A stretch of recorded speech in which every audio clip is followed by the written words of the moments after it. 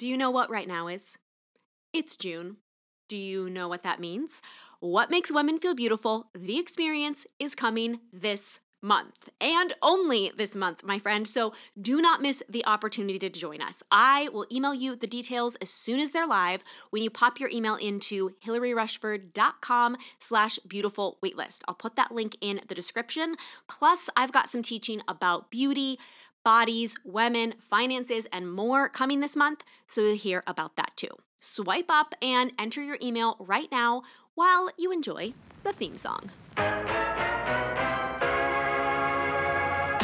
You're welcome. What was that? You're welcome. With Hillary Rushford. Say it again. You're welcome. In advance. Hello, beautiful. I have heard from you in the last couple of weeks that you have rarely heard a woman get angry the way that I did on part 3 of the latest podcast series. And it felt so good to you. It unlocked something in you. And I took note. I paid attention. I have been fascinated by this response of this feeling of unlocking something within you. This sense of, that felt good to hear. I think it would feel good to do. I think it would feel good to hear more often. I am yearning for that. I am craving for that. And y'all, I did not expect that response, as is clear from the top of that episode when I was like, okay, so I get angry in this episode and I don't know. I don't know if I should re-record. I don't know if I should sound less angry. So I gave you a whole caveat at the beginning, which I've never done on an episode because I really wasn't sure how people were going to feel about it. I was not expecting people to almost just throw their arms and their head back in relief, thank freaking goodness somebody around here finally just got angry. Why do I feel like we can't do that? However, we know that not all anger is alike because we do see women get angry. Unfortunately, in the last couple of years, we have seen this archetype of the white woman referred to as a Karen, and women get angry in situations that make us very uncomfortable to observe, and that we do not say, ooh, I see that and I want to join into it. The opposite. We are not compelled by it. We are repelled by it. And we are not only judging her heart for what is coming forth, but we're also judging her for letting it out. If you really are that unkind or that racist or whatever, how are you not at least keeping that within you? So we are not at all applauding her for getting it out. So what is the difference? What is the nuance of the times that we see anger and it feels repelling to us in women, and what was different in this scenario that we actually felt compelled? You felt compelled hearing another woman get angry. So in hindsight, there was a recipe here, and it was subconscious yet intentional. I was very thoughtful for sure in what I was sharing in each part of the series, but I couldn't have told you up front exactly what the recipe was. I wouldn't have described it as a recipe. I wouldn't have described it as a strategy. I was being thoughtful and intentional. But this happens for me often where I have to do something, and then in hindsight, I can tell you how I did it, why I did it, why my approach to it, and the little nuances in it are what led to it feeling successful. I can get dressed and then break down for you which principles I used. But I'm not thinking about the principles as I go. Once it works, then I can say to you, okay, so here is what was at play here. I have gut instincts, but they are teachable. They are replicable. This sort of is what my whole business is as a coach and teacher and writer, is saying, actually, in hindsight, there were 3 steps to this. There were 5 elements at play here. I'm going to break those down. And that's how I'm going to be able to teach from my life and my experience. And I think it's really important that we have this conversation today because I almost feel a sense of responsibility to not just unleash this anger within us unguided. And that's because there is patriarchy at play here. Now, patriarchy is not a group of men. It is not all men. Patriarchy is anything that prioritizes or works in the favor of men versus women. Feminism is just the equivalent of anti-racism. How do we make it more equal for those for whom it's been unequal? How do we make the world more equal for people of color? That's what we are working to do as white allies, and that's what people of color are working at for themselves and for other people of color. How do we as women make it more equal for women who it has been unequal for ourselves and for one another? That is anti-patriarchy. And so we are not wrong that we are judged as a gender for being angry. This is statistical. If a male boss and a female boss have similar interactions in a room, in a study, people are going to think much worse of the female boss than they did the male boss for the same behavior. And I do a lot of research in my teaching. And you heard that one of the editors I worked with was like, women don't want these facts. Women don't want this research and this data. They just want the style tips. The reason that I do research is because facts are how we know we're not crazy or overreacting. And as women, we are so often made to believe and feel that we are crazy or overreacting, and that it is us. It is unique to us. It is a character flaw in us. And so much of my teaching is saying, friend, it is not you. This is not an individual failing. This is a collective issue that we are experiencing. So as Black women have known for a long time, you have to be careful and do anger with extra intention if you want it to go well.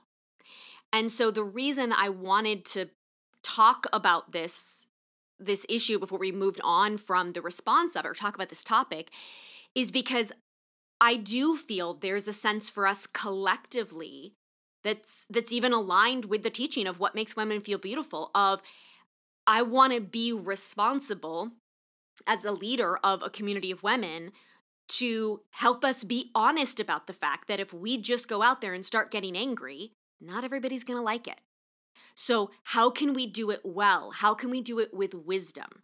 How can we do it with elegant excellence, with a gracefulness that is also going to lead to change, which is the excellence? So in hindsight, there are 6 parts, 6 elements in how I told my story and the experience that I brought you on through that 3-part series that I want to break down and help us think through when we want to go to speak up. And the first one is empathy, pain, or loss. Before I was angry, I was sad. In episode 1, I invited you into that. And I connected with you. I made it about both of us. I said, have you ever felt silenced? Have you also felt scared to speak? Have you also been through any trauma?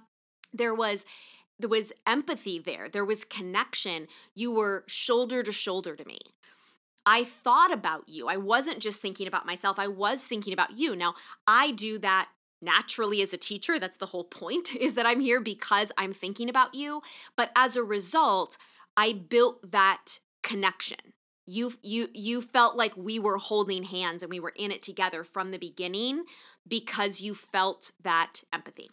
The second element was grace plus narrowing the scope. I also did that. I also thought about someone else throughout the podcast and thinking about the other people that were involved.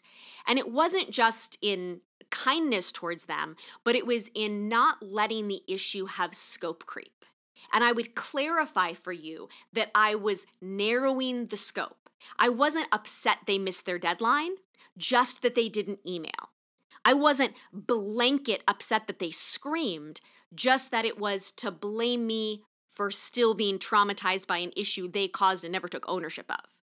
And that built trust with you. It built trust in my character, that I'm someone who's going to give grace, and trust in me as a narrator that I was rational and reasonable enough not to start throwing in things where you would say, well, I mean, Hillary, I've missed deadlines. So if that's what we're really upset about, I don't really know that that's that bad. Like, I mean, Hillary, are you saying you've never lost your cool? Because I've lost my cool. So if you're really going to be upset later on about just that people about their lost their cool, then that would be me as well.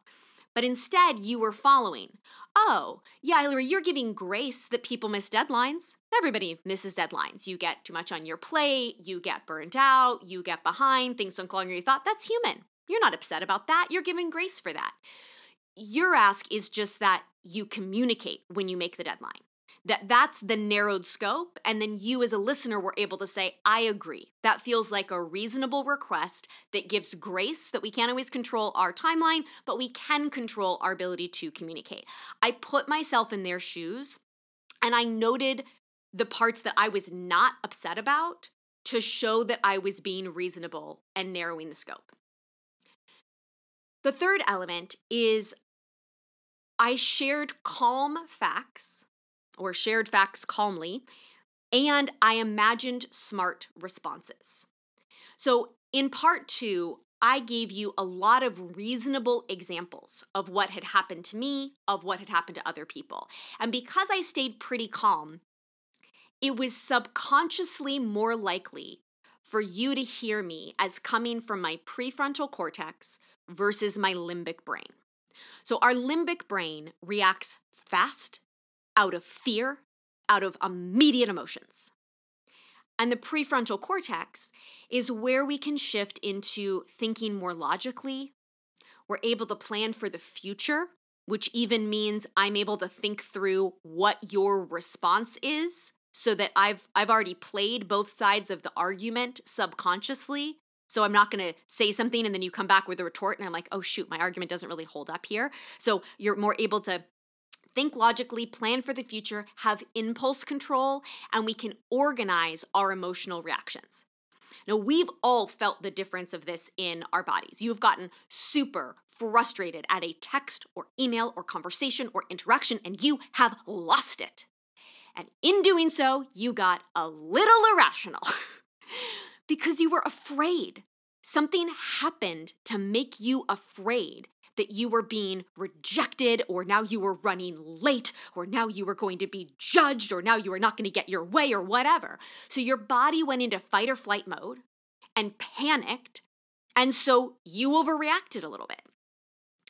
We talked about this last week in the example of, I read a DM at 4 a.m. saying a link didn't work, and it took me almost an hour to realize it wasn't that big of a deal because I was exhausted and I was vulnerable because I just shared this the day before, and I went into that limbic brain that was like, oh my gosh, I'm not safe, we gotta fix it. And then I said if I'd read that calmly, better rested, after, I'm awake in the middle of the night because I have anxiety. So of course I'm heightened up about fear. The next day, let's say I just read a bunch of messages about how much people loved it or something, I'm better rested and I'm calmer. I could have gotten that same piece of information, not gone into fight or flight, and instead working out of my prefrontal cortex would have seen, oh, that's not that big of a deal. That's easy to fix. I can really follow that more logically, and I'm going to be more organized with less of an emotional reaction. So I knew the facts were calm as I was sharing them because I had thought through their reply. Like, what would you argue if you were hearing both of our sides? That the editor, if I simply said, and then she tells me that I'm a bad writer, and I'm just so angry that she thinks I'm a bad writer. And she could say, but Hillary, I didn't like the book. You can't be mad at me for that. I'm allowed to have an opinion. That's literally my job as an editor, to have an opinion about the kind of books and writing I think is good. How can you be mad at me for that? Therefore, I didn't say that. I said, no, you're allowed not to like it. But I think it is a fair, reasonable, kind, humane ask that you acknowledge you're only one opinion. And a bunch of other people before you have disagreed, which is the only way that I am a year into a book contract, because a lot of other people disagreed with you. And honor that it might not be that I can't write, but you're not the right editor for my book. And therefore, have the grace to say, if you want to stay on with me, here's what it is. But I have the humility that I'm just one person. And because I've walked through that felt like a reasonable ask, right? I wasn't mad. It would have been irrational to be mad at her for just not liking the book. In the same way that it would have been irrational for me to say, my whole life is over, I'll never be a writer, I'm absolute shit, and I'm so miserable, and like I'm the worst human being. That's an errat, but we've all done that, right? We've all spiraled because we were so scared. But because I was coming at it to you, not from that fight or flight place, I could say, logically, friend, I didn't fall apart because that didn't mean I didn't question it for a few days and really think about it and it still doesn't feel tender and all of that. But I've been able to say, I have a lifetime of being told that I'm a good writer. And I have literally one example of somebody who didn't think so, and it's art. Art is subjective. So that's how I was able then to say, here's what my ask is. And you didn't see me as hysterical because I was not being hysterical, because I was coming to you once I had already stepped out of that fight or flight mode.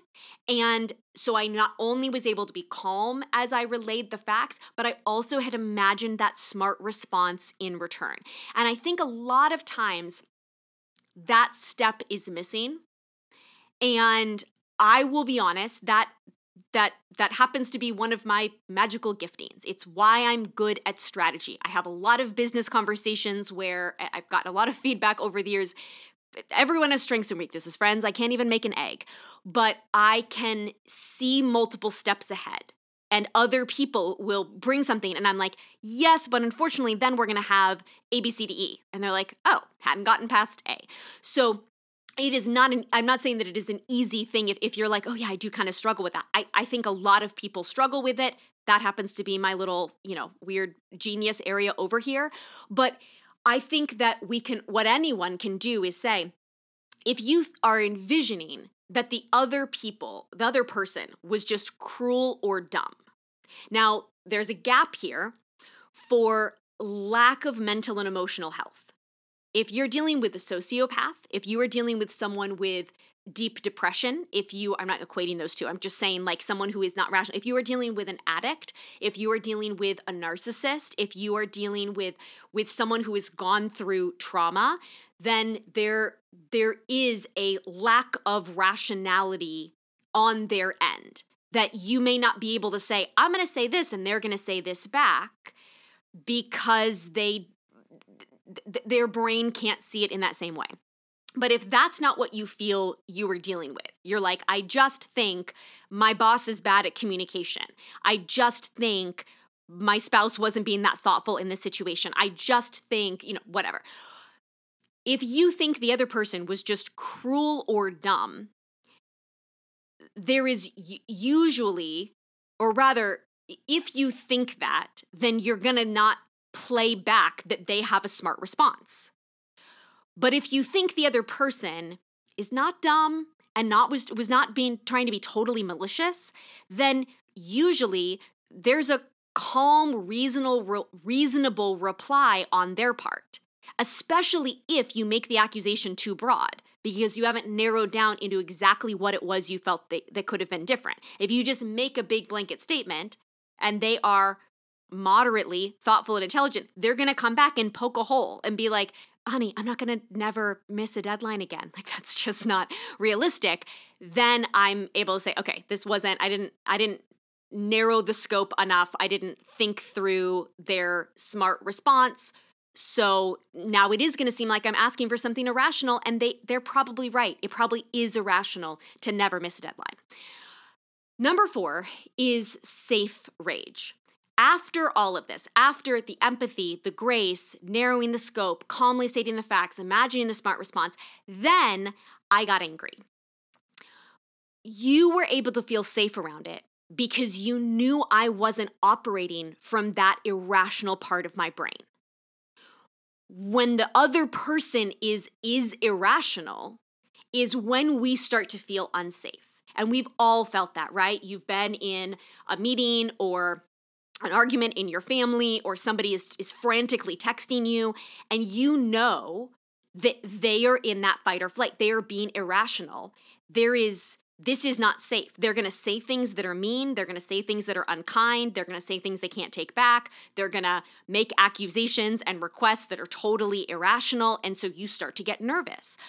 But when someone has already established that they're not in that fight or flight and they're in that logical, calm part of their brain, now it feels safer to be around. So your brain also felt more safe hearing it. You could follow that this was wise, thoughtful, logical, rational, and therefore it felt right to you. You were like, I'm following, Hillary. This is making sense that you're angry about this, because this is the kind of thing to be angry about, because you broke it down logically and I'm following along, and you're making really reasonable arguments. You're asking that someone email you when they're going to miss a deadline. I think that's fair. And if that led to huge financial loss for you, then that's fair to be angry about. Like, that felt safe to you. Now, when it's the person you're upset about, if you are trying to have this anger conversation with the person you're angry about, it's not going to feel safe to them, right? But because in this episode, we had established that this is you as my friend in my living room.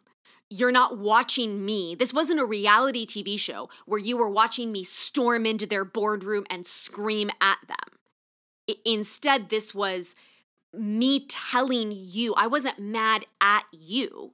And because, again, all of those other steps that had preceded it, it felt safe to hold space for it. You actually felt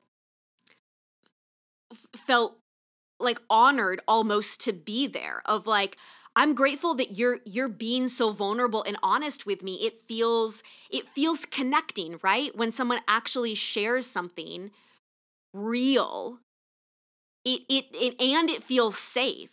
We are drawn to, it's actually making me feel better to see something real. I'm going to give an example of this in the PS Further. I'm going to talk about the SmartList documentary that's out right now on HBO Max. But I was thinking about, I just saw the part last night where Sean Hayes, you don't have to know anything about it for this to make sense, but Sean Hayes, his dad left when he was 5. His mom, he was the youngest of 5 kids, and his dad just took off one day.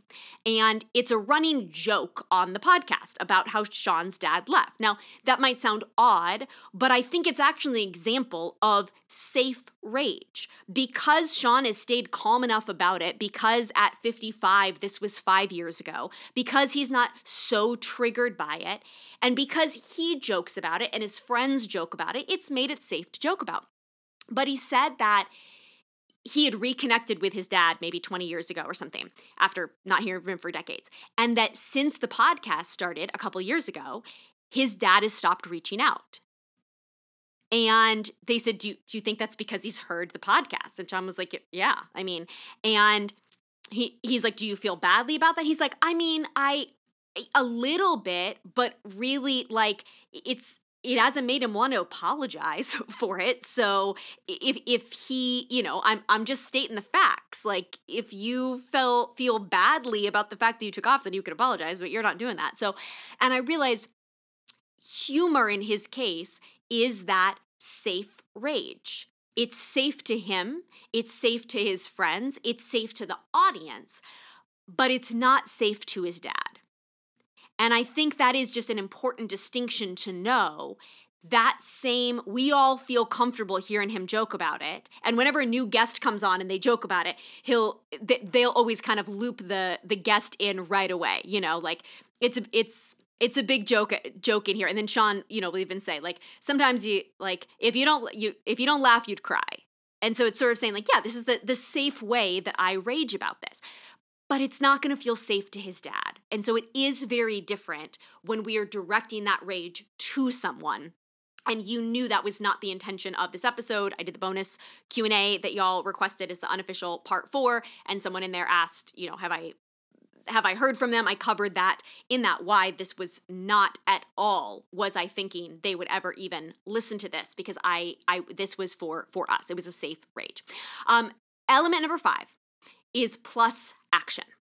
Because furthermore, what I was proposing made sense.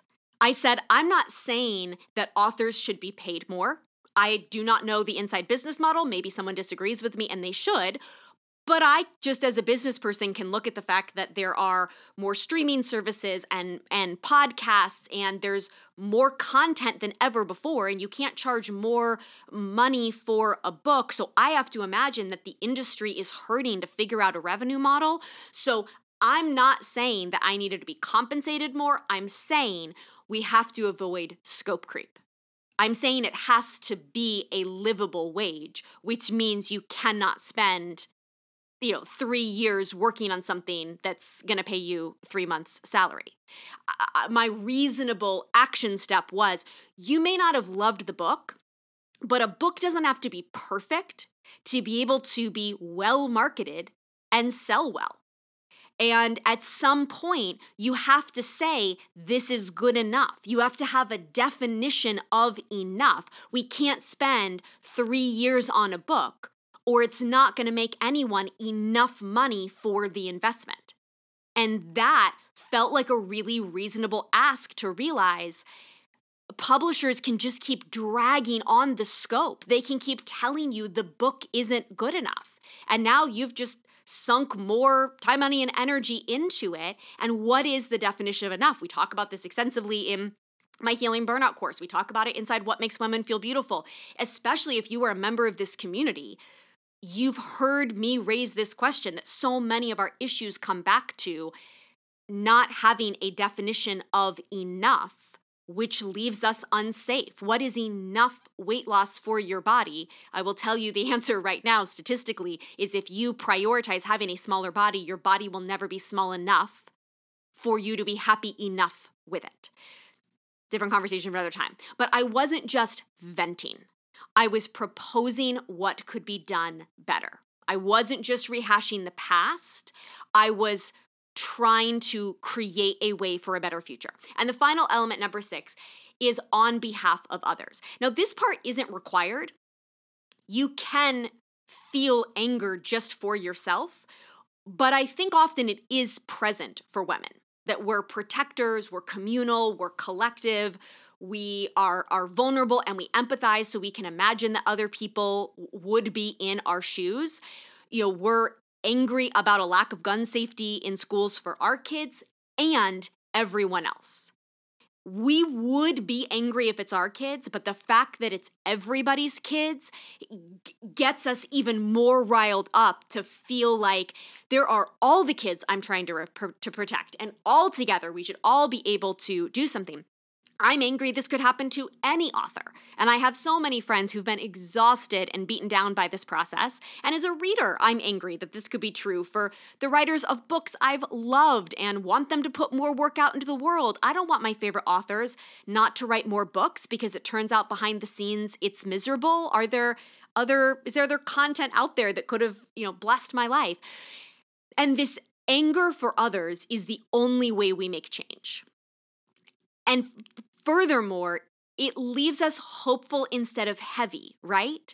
That episode also felt good to you because I didn't just rage and rage and rage. And you were like, I get it was bad, but I don't know what else could be done. I just feel so hopeless and so beaten down. Sometimes you hear a story and it's so hard. There is no way to make it right. It just weighs on you. And instead, there was a momentum that you felt after listening because there was a hopefulness. That's what we do inside What Makes Women Feel Beautiful. It's why I'm so passionate about this teaching, is this sense of wanting to make it better, not just for myself, but for others. Like beauty standards and our approach right now to bodies and beauties and our everything that we put on women, it's harming everyone, these beauty standards. I'm angry for myself. I'm angry for my friends of color. I'm angry for my friends who were born in a body that's larger than mine. I'm angry for my nieces. But when you go through that teaching, it's not going to feel like someone just raged. It's going to feel like someone got passionate for a good reason and proposed a path to change that you are freaking excited to join. And I think there's a difference, like my hands are raising and my fingers are wiggling as I say this, like there's almost an effervescence. When there is a holy rage, when someone is just angry and vile and spewing, it's like my hands are going down and out like little daggers. It's just like digging deeper and deeper and deeper. It's just feeling worse. But when there's a holy rage, like now make your hands go up and your fingers kind of wiggle and you're going in little light circles. Like it's almost effervescent. It compels instead of repels. It makes you think, you know what? You're right. You're right that there's a better way. There's right that this just isn't kindness. You're right that it shouldn't be this hard. You're right that I think we could do something. And together we could do something. And then it kind of rises and it leaves your soul ultimately feeling more hopeful and helpful and healthy in any energy that you're going to put forth. So here's what I think this might look like in a conversation in your life, which is a very different context than what this podcast was. But number one, the empathy, pain, loss. We're saying, I'm feeling sad. I got really hurt when this thing, ... Second, grace and narrowing the scope.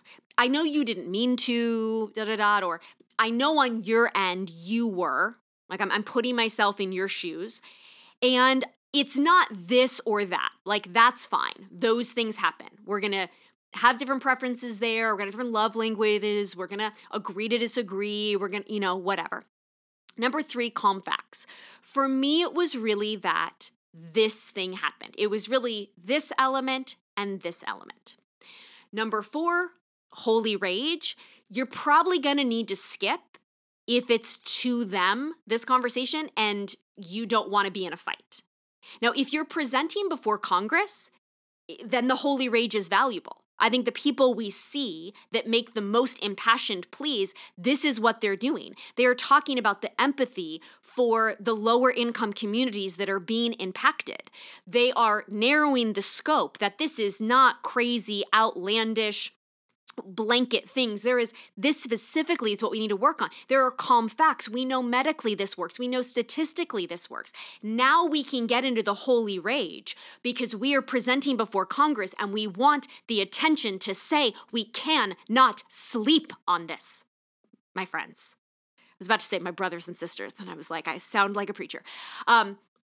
But if you're one-on-one, the holy rage is just going to feel like a fight because now it's to that one person, right? If it's to a group, it's able to be more dissipated. But if it's just to one person, they're going to want to fight back. They're going to feel unsafe. Their brain's going to go into fight or flight. They're going to be irrational. And now you're not going to get anywhere. They're not going to hear you. 5 is plus action. So let's say this is the personal scenario and we've removed the holy rage. We're just trying to stick with the calm facts. We skip over, we move to plus action. Here's what I would have proposed you do in hindsight, or here's what I would propose next time. I'm not just venting. I have something I'm proposing and I've thought through what your answer is going to be back in return. And I feel that this is a narrowed scope. And I think there was a really good chance that you might say, I hear you. I hear you. I'll think about that next time, as opposed to, well, here's why that isn't going to work, or that's completely unreasonable for you to ask. And then 6, on behalf of others, why this matters more broadly if it does. Again, miscommunication in my marriage, no, that's not going to be applicable. But if you're having a conversation with a friend about the fact that they keep talking about the fact that they need to lose 10 pounds, and you're saying, this not only harms me as your friend, because you're telling me, even if you're like, but you're smaller, right? But you're still telling me that if my body isn't small at some point, I need to fix it. You're still telling me that bigger bodies are bad, even if right now I have a smaller body. But what if I don't? What if I get injured? What if I get ill? What if, something happens? But it's not just impacting me, but any woman in your life, any friend, or any man in their belief about a woman's body and their own bodies. So we can bring in this on behalf of others to say, this is why I'm speaking up. We don't want to be like, and you're affecting everybody. Again, if we're talking directly to them, but when we're presenting to Congress, when we're, doing that podcast episode that is not directly calling out one person to their face, then it is very helpful to say, and the reason I'm so angry is this affects so many people. Like Mothers Against Drunk Driving back in the day, they got angry. Mothers Demand Action, which is for gun sense in America, they have a holy rage. That's how we change things. We dial it back a lot in one-on-one conversations, but with that same wise foundation, and we make it louder when we join together in thoughtful campaigns and movements, and when we're speaking to a collective, for a collective. So there is a range within that, but a lot of the wise foundations are the same. It's just whether we're dialing it down, because that's going to be more effective one-on-one, to tread softly and carefully, or whether we're dialing it up, because sometimes, all of a sudden I was like, let's get loud. Like sometimes we got to get loud in order to make things change. And with a ton of joy and lightness and playfulness and delight, that's what we do inside What Makes Women Feel Beautiful. We connect vulnerably, emotionally about the insecurity and lack of confidence that we all sometimes face in our bodies and beauties. I don't know a single woman in my life that is immune to it. We look at the facts to realize it's not just us. We're not crazy. We're not overreacting. We get angry when we realize just how many made-up stories we've bought and how much of what we're trying to achieve the data has proved isn't possible. So we are never going to win this race that is exhausting us, that is taking so much of our energy and attention and focus as women, that is taking so much of our financial investment in women. As women, we'll talk about this on a future podcast, but it is going to make you angry, my friend, how much of our wealth we are investing in a game that is rigged, that no one wins.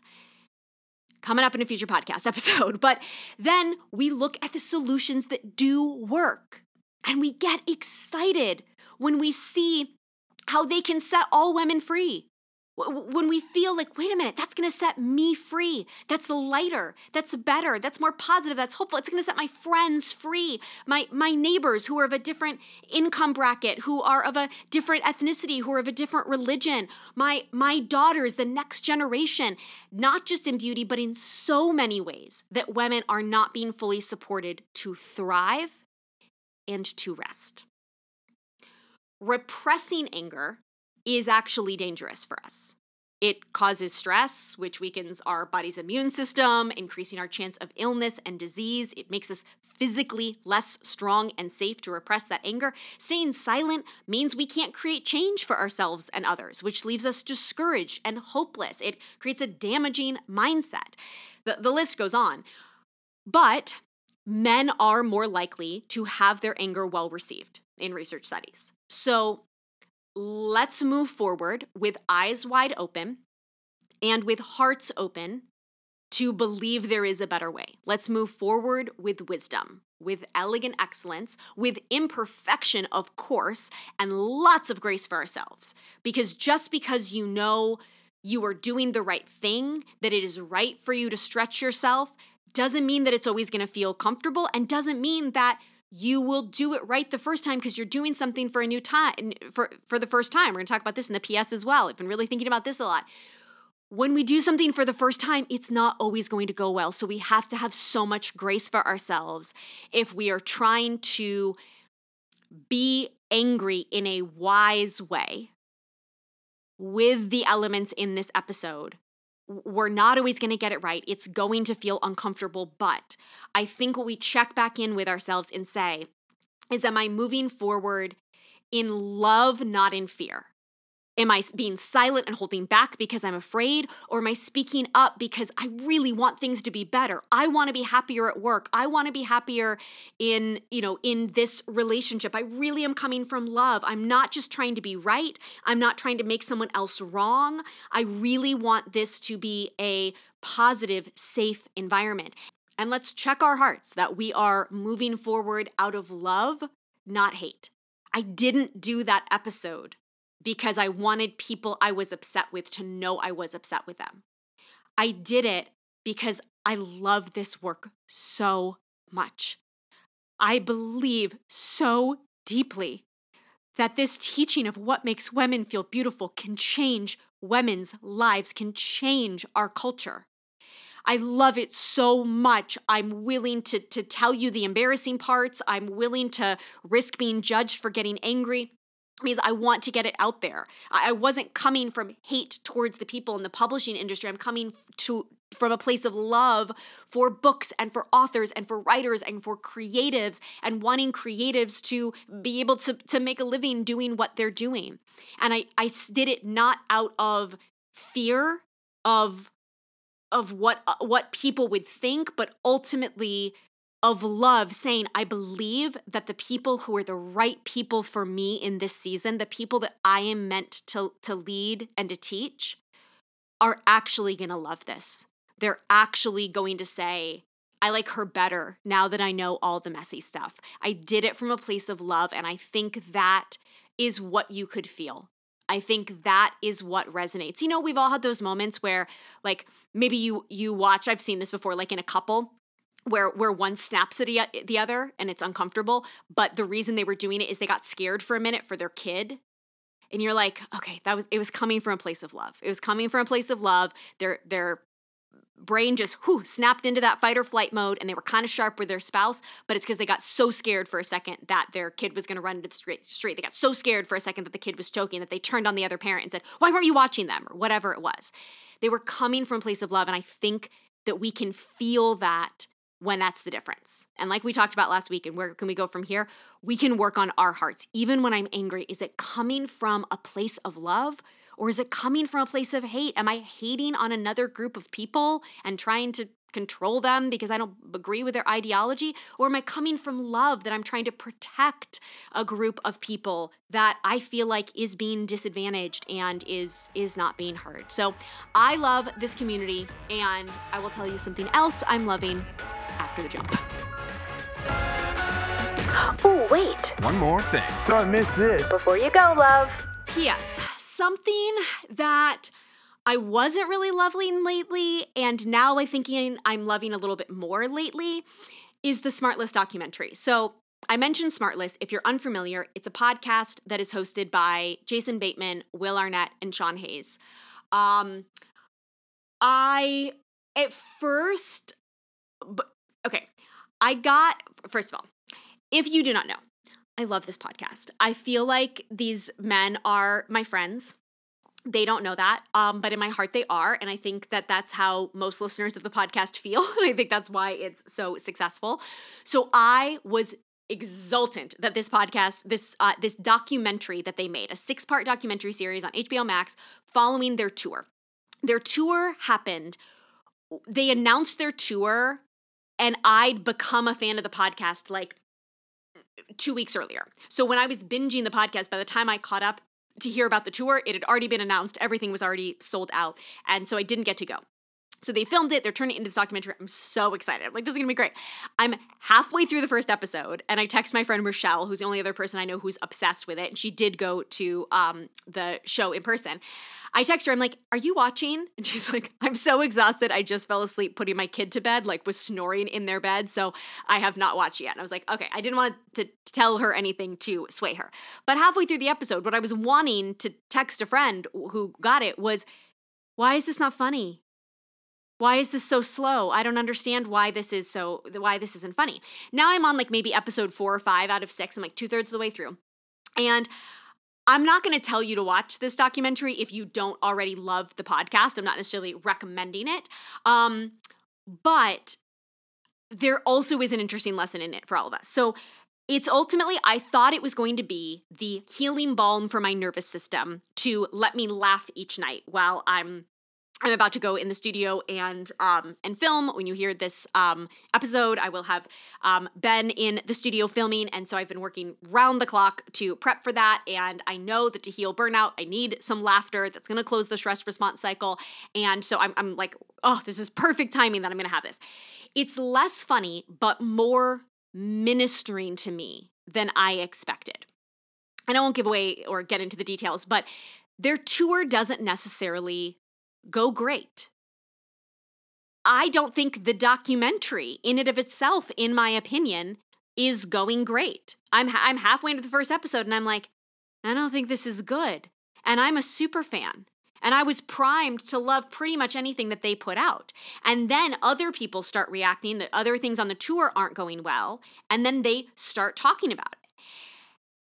And I think, wow, I assume that someone who is famous and already has had success and is talented is just going to have a smash success at whatever it is that they do. But really, their podcast has been an absolute smash success, but there's plenty of celebrities that have launched podcasts that are doing fine, but not to like the upper echelons of where they were. So really, there was just some luck there. Like, there was some lightning in the bottle, and luck does not mean there is not also talent and hard work and all those things into it. But there's also just it just hits. It's just a je ne sais quoi that it works. And so I would think after that, I mean, anything they touch is gold, right? Like, it's all slam dunks from here. But I realize in this documentary series, no. Talented, successful people don't always win. And it's not always just that they get unlucky sometimes, because that also is a huge factor, right? When something comes out, who everybody is that was involved, etc. That was more my book story. It was just a lot of bad luck. But they also made some bad calls. And I realize it's because they're doing it for the first time. They're very successful men in their 50s, but they're beginners at this. They've never taken a podcast on a tour before, and they've got money. They've got producers. They've got so much at their disposal that would make it easier for them than presumably any of us listening, right, to do something for the first time. And I realized, that laughter would have been good for my nervous system for a night, but hearing the truth is better for my nervous system in the long run. It's why I've been trying to share my podcast series and really encouraging you to share it with more people before I move on, because I do want to focus on happier things. But I know that we don't share the hard nearly as much as we share the good. And yet it's where most of us are at far more often. And we all beat ourselves up so much thinking that it's just us. And this is the celebrities are just like us that I need. I don't care that they grocery shop or whatever is in those magazines, but I need to know that successful people don't always succeed, aren't always confident, don't always make the right calls, don't succeed just because they have money or already succeeded. Some things they do for the first time, like a podcast, totally work. Some things they do for a first time, like a tour, don't really.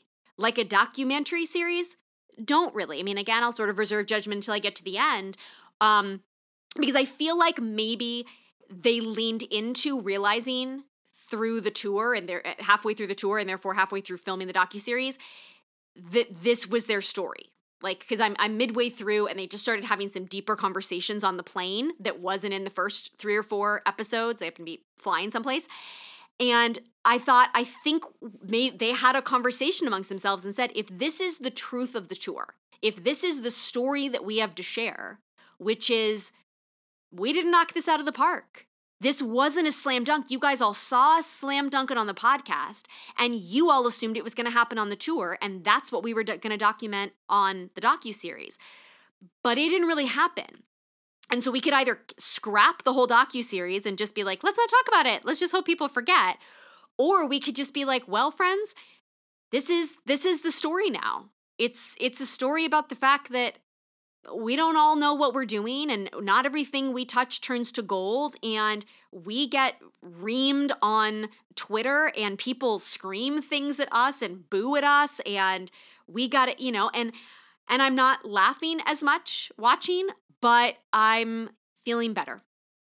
And I'm feeling better watching their truth. And I hope that's how you felt here lately and continue to feel here, along with lots of laughter, because that also is present over there as well. It's the yes and. The yes and we talk about all the time here, the yes and.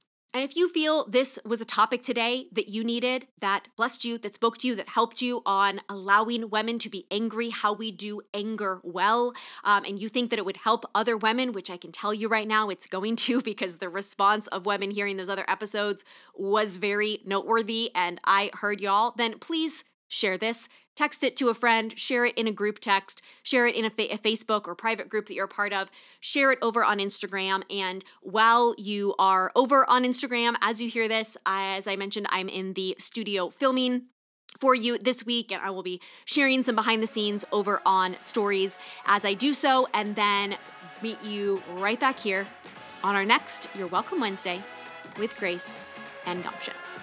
You're welcome in advance.